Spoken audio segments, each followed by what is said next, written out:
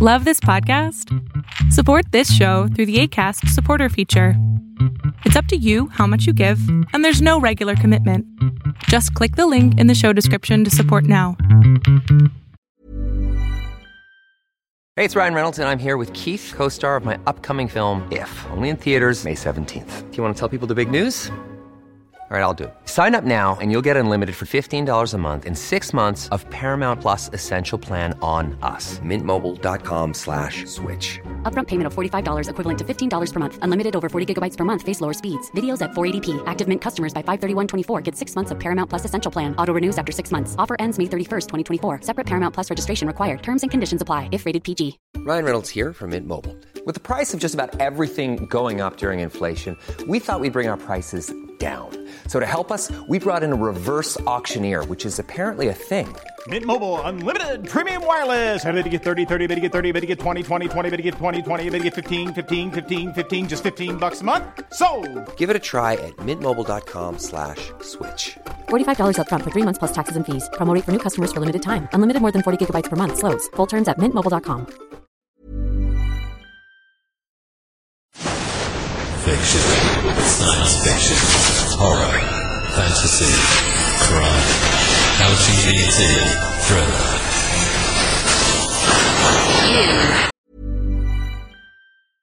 Hey, I'm Ryan Reynolds. At Mint Mobile, we like to do the opposite of what Big Wireless does. They charge you a lot, we charge you a little. So naturally, when they announced they'd be raising their prices due to inflation, we decided to deflate our prices due to not hating you. That's right. We're cutting the price of Mint Unlimited from $30 a month to just $15 a month. Give it a try at mintmobile.com/switch. $45 upfront for 3 months plus taxes and fees. Promo rate for new customers for limited time. Unlimited more than 40 gigabytes per month. Slows full terms at mintmobile.com. When you're ready to pop the question, the last thing you want to do is second-guess the ring. At BlueNile.com, you can design a one-of-a-kind ring with the ease and convenience of shopping online. Choose your diamond and setting. When you find the one, you'll get it delivered right to your door. Go to BlueNile.com and use promo code LISTEN to get $50 off your purchase of $500 or more. That's code LISTEN at BlueNile.com for $50 off your purchase. BlueNile.com, code LISTEN. If you're looking for plump lips that last, you need to know about Juvederm lip fillers. With Juvederm Volbella XC and Juvederm Ultra XC, your lip look, whether it's subtle or bold, can last up to 1 full year with optimal treatment and no additional maintenance. Find a licensed specialist and see if it's right for you at Juvederm.com today. That's JUVEDERM.com. Add fullness to lips in adults over 21 with Juvederm Volbella XC or Juvederm Ultra XC. Do not use if you have severe allergies or a history of severe allergic reactions, or if you're allergic to lidocaine or the proteins used in Juvederm. Tell your doctor if you have a history of scarring or taking medicines that decrease the body's immune response or that can prolong bleeding. Common side effects include injection site redness, swelling, pain, tenderness, firmness, lumps, bumps, bruising, discoloration, or itching. As with all fillers, there's a rare risk of unintentional injection into a blood vessel, which can cause vision abnormalities, blindness, stroke, temporary scabs, or scarring. For full, important safety information, visit Juvederm.com. Ever catch yourself eating the same flavorless dinner 3 days in a row? Dreaming of something better? Well, HelloFresh is your guilt-free dream come true, baby. It's me, Keke Palmer. Let's wake up those taste buds with hot, juicy pecan-crusted chicken or garlic butter shrimp scampi. Hello Fresh. Stop dreaming of all the delicious possibilities and dig in at HelloFresh.com. Let's get this dinner party started.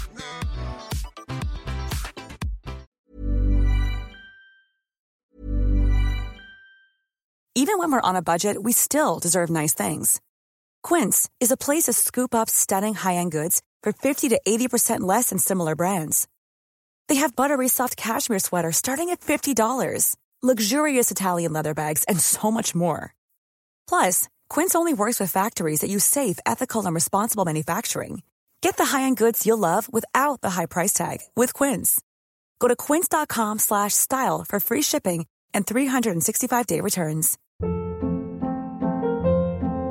Hold up. What was that? Boring. No flavor. That was as bad as those leftovers you ate all week. Keke Palmer here, and it's time to say hello to something fresh and guilt-free. Hello Fresh. Jazz up dinner with pecan-crusted chicken or garlic butter shrimp scampi. Now that's music to my mouth. Hello Fresh. Let's get this dinner party started. Discover all the delicious possibilities at HelloFresh.com. When it comes to your finances, you think you've done it all. You've saved, you've researched, and you've invested all that you can. Now it's time to take those investments to the next level by using the brand behind every great investor, Yahoo Finance. As America's #1 finance destination, Yahoo Finance has everything you need, whether you're a seasoned trader or just dipping your toes into the market. Join the millions of investors who trust Yahoo Finance to guide them on their financial journey. For comprehensive financial news and analysis, visit yahoofinance.com, the #1 financial destination, yahoofinance.com. Has now entered the House of Mystery with your hosts, Eric Shapiro, David North Martino,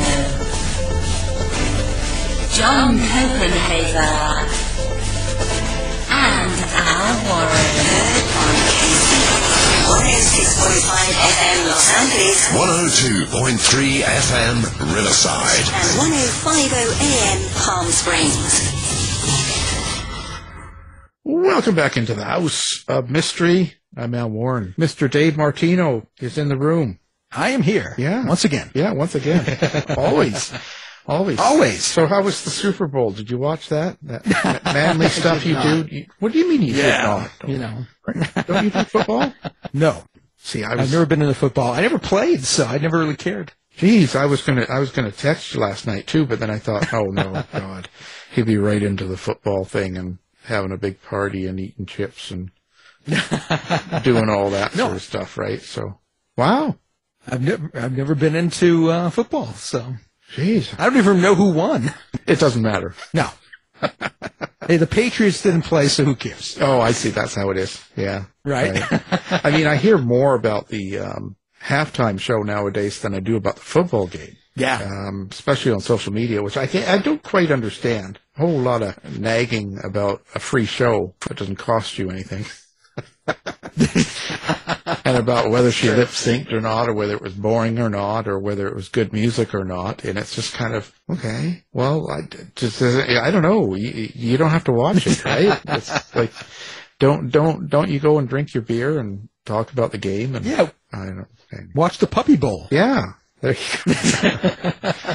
Anyway, well, it's another exciting day that people spend a lot of money on. I heard something like 16 trillion in betting or something on that. Really? I'm thinking, wow, boy, no wonder the economy's bad. Anyway, I'm being silly. So now, another start of another week, and we have another great writer here. So, her last book is called Crystal Blue Murder. It's a mystery series. This is book 3, Detective Perrott. So let's talk to her about that. Sarah Lynn Richards. So thank you for being here. Well, thanks for having me. I'm excited to be here. So, first of all, I noticed the name Parrot. Perrott, I guess, is what it's actually Parrot. Oh, okay. Because I was kind of looking at it, and because of the spelling, I'm thinking of a weapon. Isn't that the name of a rifle? Well, he's actually a nod to Agatha Christie's Hercule Poirot. Right. I kind of thought that, but. And he has a bird as a pet, so the parrot theme is kind of carried through the series.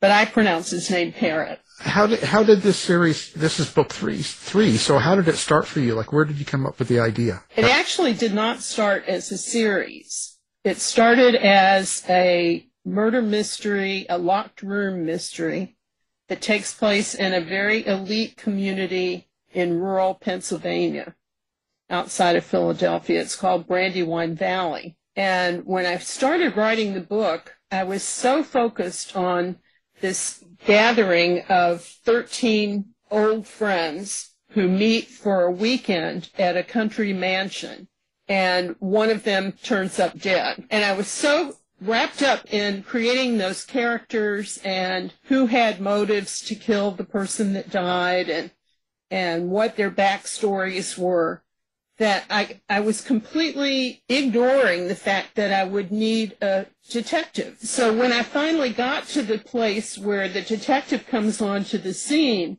I realized, Sarah Lynn, this is your protagonist. And that was a big aha moment for me. And I had to really backtrack when I did revisions to make sure that he was front and center from the beginning of the book. So I never expected this to be a series, but when the book came out, it was Detective Parrott was extremely popular. And I got this big hue and cry of we need more Parrott. And that's how the series was born. So I hate to admit it because he's one of my favorite characters ever, but he was an afterthought. Well, that would only hurt his feelings. Right. So how do you develop a character like that? Did you have detective history in your life, or why did you decide to do a mystery like this, a murder, and have a detective as your main character? Like, have you always been into mystery? I have. I used to read Nancy Drew when I was a little girl. I think a lot of female mystery writers got their start with Nancy Drew and later Agatha Christie. And one of my favorite mystery writers is also Michael Connelly. So I don't just read the women writers.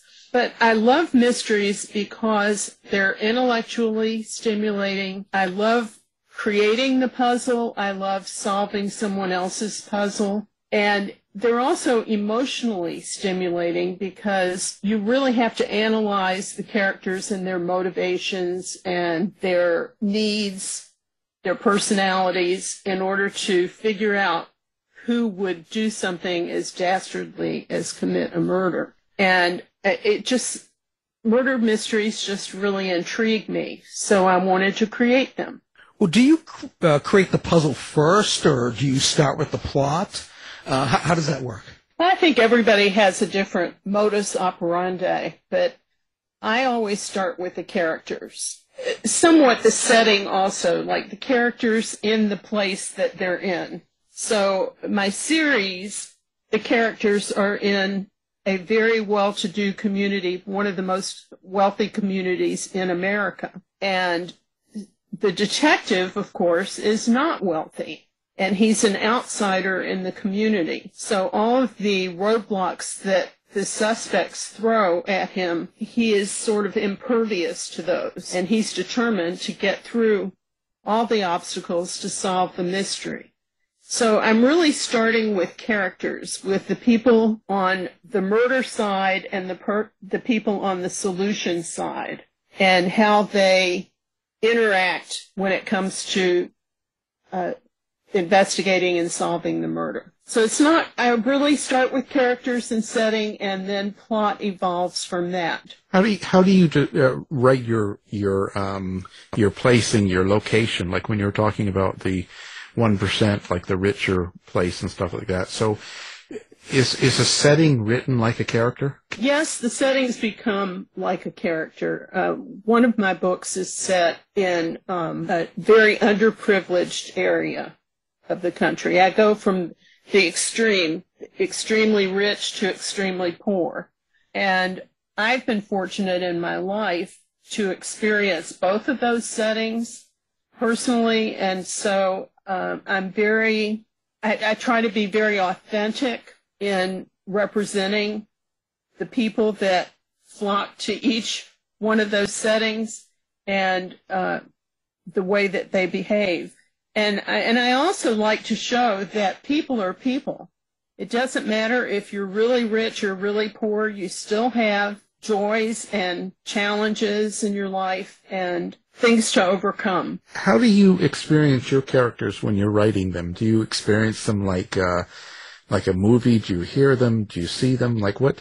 Tell us your process in that. My process is very similar to that of an actor who actually goes into the zone of the setting and becomes that character. Once I am just mentally and emotionally in a scene, I can let my characters act out for me the way a story should go. And I have a perfect example of how that happened when I was writing Murder in the 1%. I was writing a chapter where characters were going horseback riding, and I knew who was there, why they were there, what the circumstances were, what the horses were like, what the weather was like, and I was completely in the zone. And I had planned this chapter to a degree, but while I was experiencing that as I was writing, an accident happened that I did not plan. It was like, I was surprised by it. It just happened. There was an accident. And that became a pivotal plot point in the book. And it was completely unplanned by me. My characters made it happen. Well, that's interesting. Do the characters make things happen in your real life too, or is that just... Well, I think so. I mean, don't people influence your real life? You can't exactly plan every single thing that's going to happen to you in it. Like today, when you wake up in the morning, there are people that will change your day, and that's how life is. And that's how my books are, too. Well, how do you craft dialogue? Do you have an inner monologue? Can you hear your characters? Do you have some other way, some other process as to how you create the way your characters speak? Well, a lot depends on the point of view that I have chosen for the book and the characters themselves. But dialogue is probably the most important way that you can develop character and show character, because the way we speak gives so many clues about us. It gives our educational background, it gives our region of the country, it gives our attitudes, our personalities. So dialogue can be really tricky. It also can be very fun to write. I have some personal rules that I use, especially if I'm in a deep point of view where everything in the story is coming through one character. Then the dialogue is, very intimate and personal and immediate and close to the character. I try to keep the narrative voice away from the story. I try to keep the dialogue as close to the story as possible. Who's your favorite character in this book? In Crystal Blue Murder? Yeah. I'm reluctant to say who favorites are, because it's like picking who your favorite child is. But I would have to say Detective Parrott is one of my all-time favorite characters, not only that I write, but also that I read. And part of the reason for that is that he is an amalgamation of a lot of the really fine students that I had in an inner-city school where I was a teacher and an administrator. And he comes from an underprivileged background, but from a very loving home. And he was talented in football. He got a football scholarship to Syracuse. He decided he wanted to make his mark on the world through the criminal justice system. And he's got a great moral compass. He's not afraid of people. He's not afraid of institutions, but he's smart and he's organized and he's a great husband and just an all-around great person. How much of yourself goes into your characters? And, for instance, with Parrott, like how much of you was in that character? Oh, that's a great question to ask, because Parrott is much younger than I am. He's African-American. He's male. He's come from a completely different background from me. He came from a single-parent home. So he's as different from me in so many ways on the outside. But on the inside, he has to be a lot like me because I created him. And sometimes he thinks like me. He makes fun of himself sometimes. He's got a great sense of humor. When it comes right down to it, he cares a lot about people, and he's a very giving person. I think he does have a lot of me in him.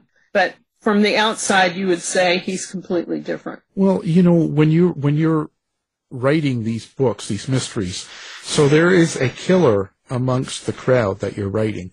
How do you get into the mind and dialogue of a killer and write in that aspect? Like, how do you put yourself into that place where you can clearly make it sound real? I've been asked many times, why do you write mysteries? How can you possibly write about violence when you're such a genteel lady? And I do find it very hard to put myself in the shoes of a killer, because I would never even fathom myself in that situation. And yet I have to put myself in that situation if I'm going to portray it accurately. And I guess of all the parts of writing, that's the part that I'm most uncomfortable with. There's a thriller that I wrote called Bad Blood Sisters, and I made some bad things happen to my main character, my point of view character. And I was so closely identified with her that I was making those bad things happen to me. And the killer in that book is a really bad dude. And I had a real hard time with him. I really struggled, but I got through it, and so did my character. Do you select your victims from people you know? No, not really. I don't. Oh, not really. Okay, so give us the names. Tell us what's really. We won't tell anyone. I'll admit that the thought has crossed my mind a few times, but I really don't. I don't have that much hate in my heart for anybody. Well, yeah. Some writers will say that they've, even if it's someone they know slightly, someone that just did something mean or said something bad to them someday or cut them off in line and stuff, they sometimes take that character and they end up as, a victim in their books. That's the revenge of the mystery writer. But yeah, that's it, So when you're writing these, but do you have a meaning in mind that you want people or readers to take away from the book besides the mystery or the entertainment value of the book? Yes, I always do. And that changes from book to book, depending on what the real topic of the book is. But one of the things that runs through all of my books is that humanity has more things in common than it has as differences. In other words, we're more alike than we are different from people. And I think the world would be a better place if everybody believed that and acted that way. I would like to think that people who read my books would have more tolerance and more respect, more understanding for people who might be different from the way they are. Yeah, but that doesn't always happen, though, does it? No, some people are just reading it for the mystery. Yeah, well, and I would imagine, okay, so your bad guy or bad girl, the person that's doing the bad thing in the book, in their mind, they probably think they're doing something that they're doing for a reason. They think it's correct.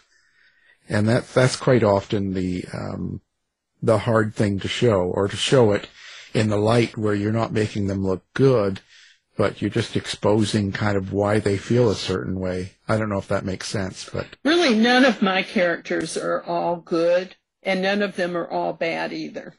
And I think that's true of most people. Even the slimiest person may have some redeeming qualities.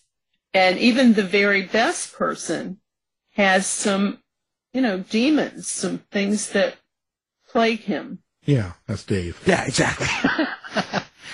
Well, speaking of characters, how do you keep track of your characters, everything in a book or everything in a complete series, the continuity and all that stuff? Do you have a series or a set of tools or a process? Well, the more books I write, the harder it is to keep track of certain things. When I was writing the first book, I had a character sheet, like an Excel document. And I had hair color and eye color and other pertinent facts that I wanted to remember. I didn't want somebody to have gray eyes in chapter 1 and green eyes in chapter 21. And there are more things than that to have to remember. I will say that Microsoft Word in the search box has been a great boon, because if I want to go back and see, did I name somebody's wife in the first book? Did I give that person a name? Because that person is reappearing in my third book, and I don't want her to have a different name. So it's easy to go back with the search box and see, Google the guy's name and see if his wife was ever named. Things like that, or if his eye color was ever named. You write your dialogue? Do you write the characters in first person, or how do you? What point of view do you use in your books? Well, they're different, but I've never used first person point of view. I tried it a few times, and it seemed like I was saying the word "I" too many times. It was just awkward for me. I, and I guess I don't really enjoy reading first person as much as I do third person. And I think I'm able to do more with third person, especially close point of view, or deep point of view, that it's also called. And so I've done some experimenting with that. And as my books have gotten, as I've written more and more books, I think my point of view has strengthened so that it accomplishes what I need to accomplish for that character who is telling the story. How did you get into writing? Like, what made you decide to go into writing, period, from your last career, which I believe you said you were teaching? I was an educator. An educator. So how did that come about? Well, I always wanted to be a writer. And when I was in high school, I had 2 teachers who saw that I had some talent and said, "You need to be a writer." And one of them made me enter every writing contest that she could find. She assigned it to me as not a pass-fail either. She graded those assignments. I had to enter all of these contests, and I actually won them all. And I think that may have been a function of so few people entering contests. She really fired my desire to be an author. And I came home and told my parents, I'm going to be an author when I grow up. And they were like, "No, you're not. That's not a real job." So when I went to college, my parents insisted that I get a teaching certificate so that I would have something to fall back on. In that day, that's the way parents talk to their daughters. And I didn't really want to be a teacher until I took student teaching and actually was in front of a class, and I really fell in love with teaching. It was a great career for me. I met a lot of families, a lot of students, a lot of fellow teachers. I was immersed in lives that were not my own, but I had influence in them. And I also became an administrator and a school improvement consultant. And all those years I tried to write, but I really didn't have the time to dedicate to sustained writing. So when I stopped doing all of the educational things, I decided it's now or never. Let's get started with this writing career. So I published my first book in 2013, and it was a children's book. And I published my first mystery in 2018. So I don't regret all of those years that I was teaching, because I got great material to write about, but I also have such an enriched life. I've had so many experiences, so many incredible people in my life. So I feel like it makes me a much better author, having come through all of that. Oh, I'm sure, yeah. What exactly gave you the courage, let's say, to send your first book off to a publisher, for instance? Well, that's a great question. I didn't think of it in terms of courage. I just had this passion to tell stories. And I felt that my first book was ready to be read and ready to hit the world. So I didn't feel like I needed courage. I just needed the publisher. I've considered this entire journey as an author as just fun. It's a passion of mine. It's a love of mine that was really a dream deferred. And now that it's here, I'm just enjoying every part of it immensely. The publishing part, the marketing part, the talks that I give, all of it is just incredibly wonderful. Do you ever go back to your first books and look at them and reread them and think about changing them? I think every single author feels that way about books that have been published. There are certain things that you think, oh, why did I decide that? I listened to one author who has a pen name, and she gave a webinar and she said she regrets her pen name, but it's too late to change that. And there are certain things that we write that I think we would like to change, but they're published and they're there, and it's very hard to go back and make changes. It's better to just learn and grow and make the changes in your future writing. So I guess you were saying how this wasn't planned to be a series, so now you've got it into one. And that, how far do you think you'll go with that? I don't know. I really take it one book at a time. I have had this pattern of writing a Detective Parrott novel and then writing a standalone, and then write another Detective Parrott novel and then a standalone. And that has worked for me until now. And now I've had a lot of people, a lot of my readers really want more Detective Parrott books. So I didn't do a standalone this time. I'm writing 2 consecutive Detective Parrott books.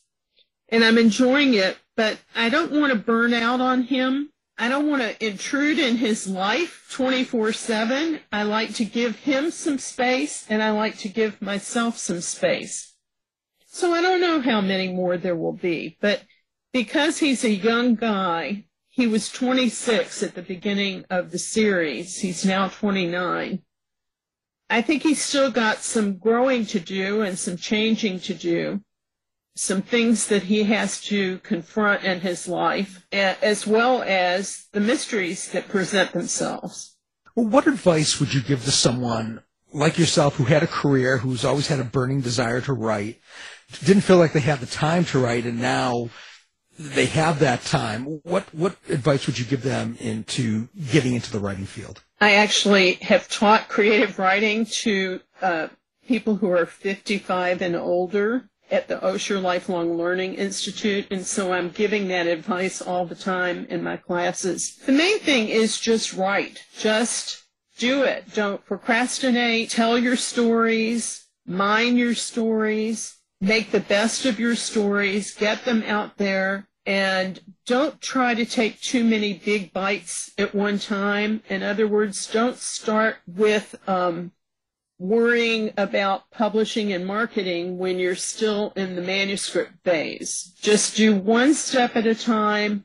Slow and steady wins the race. And know that there are lots of wonderful joys ahead, that every part of the experience is really fun in every step of the way. So now each book, each one of these in the series is a standalone, right? You don't have to start with number 1, though it would be better because you learn more about your main character, but they all stand alone, correct? Yes, you can read them in any order, and there are no spoilers. Oh, yeah.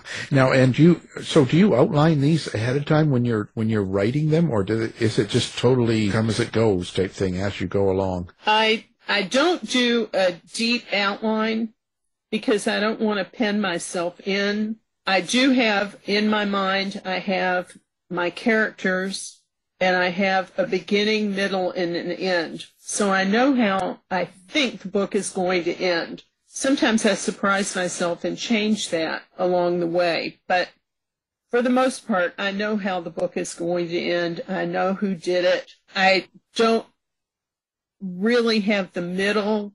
They call it the messy middle. I don't have the middle all worked out in my head. because I want to leave myself open for change, like I described this horseback riding incident that really improved the book. I don't want to have an outline that's so tight that I know everything that's going to happen, then it's not fun for me to write it. And I think if I'm not having fun writing it, then my readers aren't going to have fun reading it. The downside of not having a deep outline is that sometimes you paint yourself into a corner.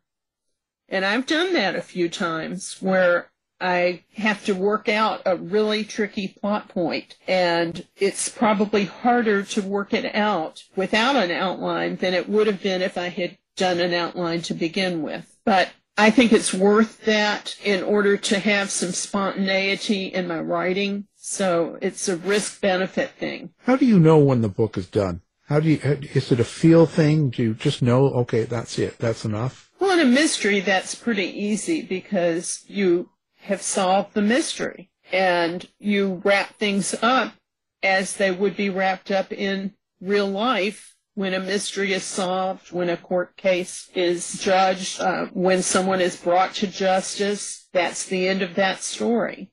So it's pretty easy to know, okay, this book is complete. The harder part, I think, is pulling together all of the threads that you have created into a satisfying ending for the reader. And that can be tricky because you may have forgotten about a thread that you wrote in chapter 1 by the time you get to the last chapter of the book. Yeah. So how do you think each one of these books, when you complete a book, how do you think it changes you or affects you? Or does it? It does. I'm definitely moved by my characters, by the action, by the things that have taken place. Sometimes I'm thrilled. I'm happy for some characters. I'm sorry for others. I'll say that the characters in my books are real people to me. They're as real as friends, neighbors, family. I think about them long after I've finished writing the book. Something will happen and I'll think, what would Preston think about this? And it's just like in real life. So I think that what they go through, I vicariously go through, and what lessons they learn, I also learn. And how much research do you do for one of these? And in the sense of like, even the type of murder, or maybe, if they use like a type of poison or stuff like that, or maybe the slang language or location that you're in or timing.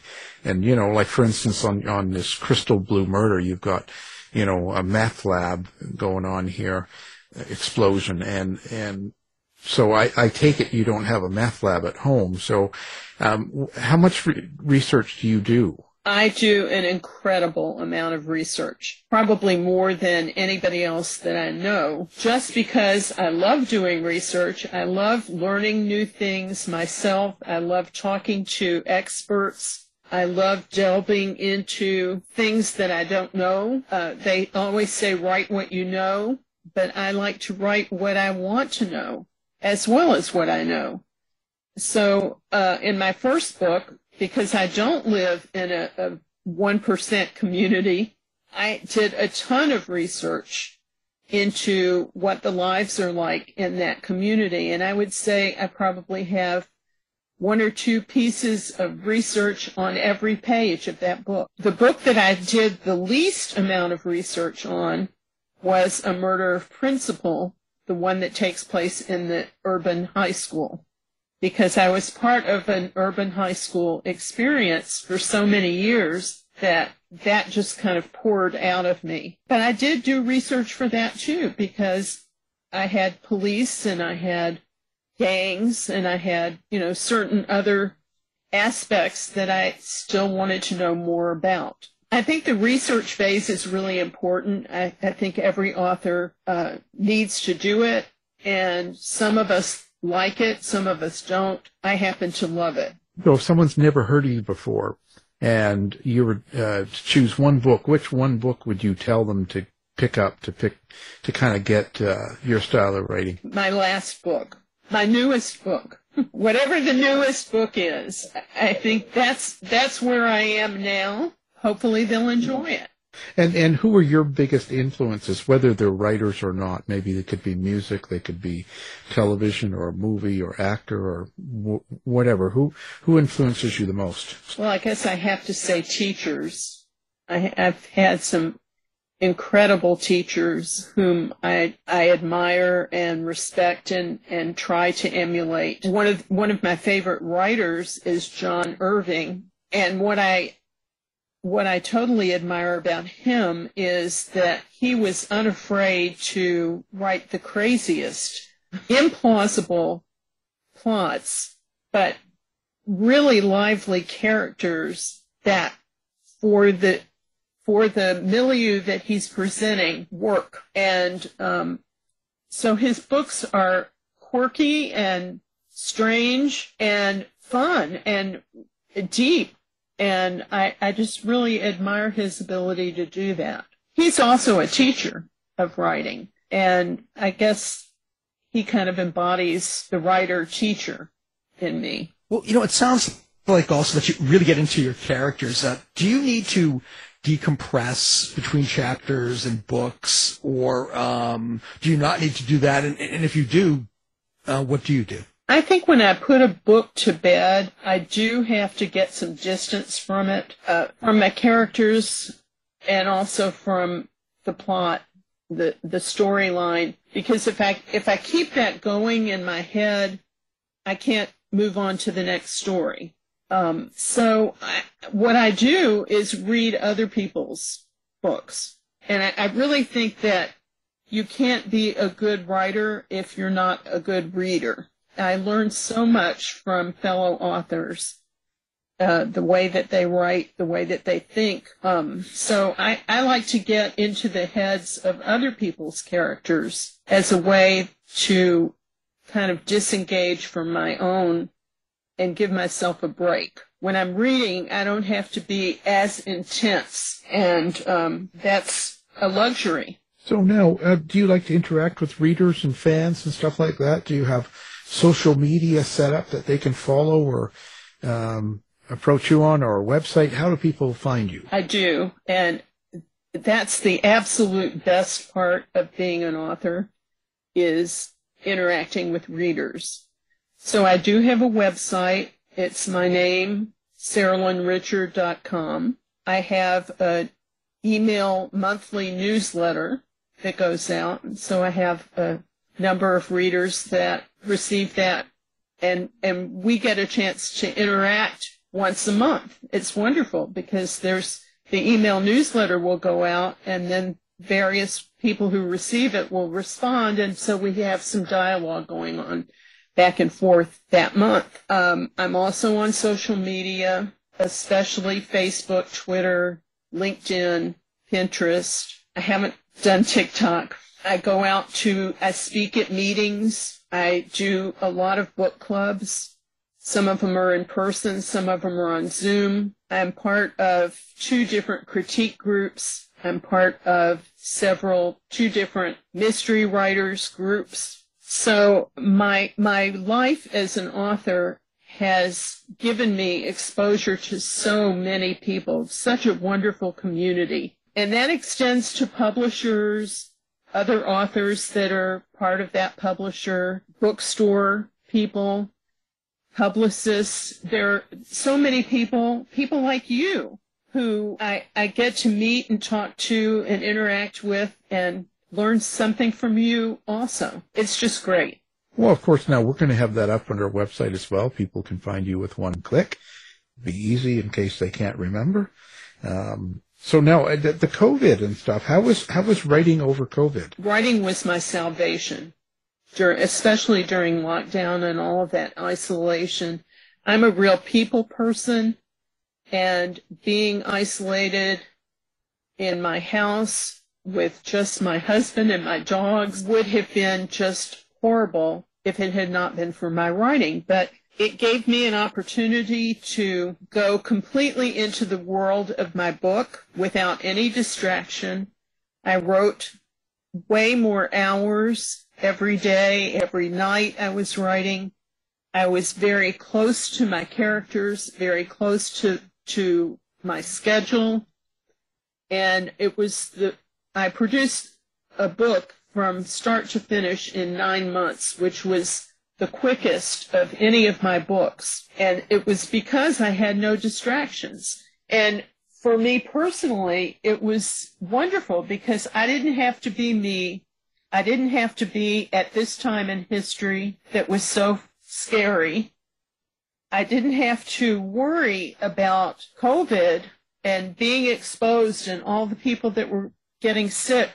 I could be in the world of my book, doing something else, being someone else, and it was a great distraction. So in a way, kind of an escape and stuff. Do you think that the kind of the fear or the darkness or the unknown like that's going on outside of where you live and stuff, do you think it seeps into the writing, and does it get a little darker, you think, in your writing? That's a good question. I try not to let that happen. The book that I wrote during COVID was a thriller, and so it was my darkest book of all the books. But I don't think that COVID is really why, because I really blocked out COVID when I was doing that writing. I think a lot of people read to escape from the world's problems, the sadness on the nightly news.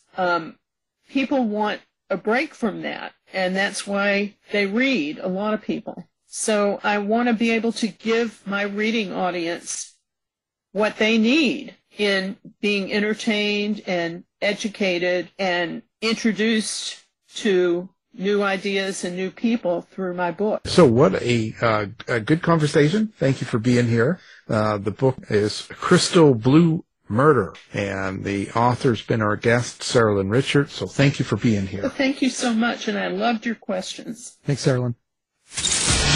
You've been listening to the House of Mystery radio show.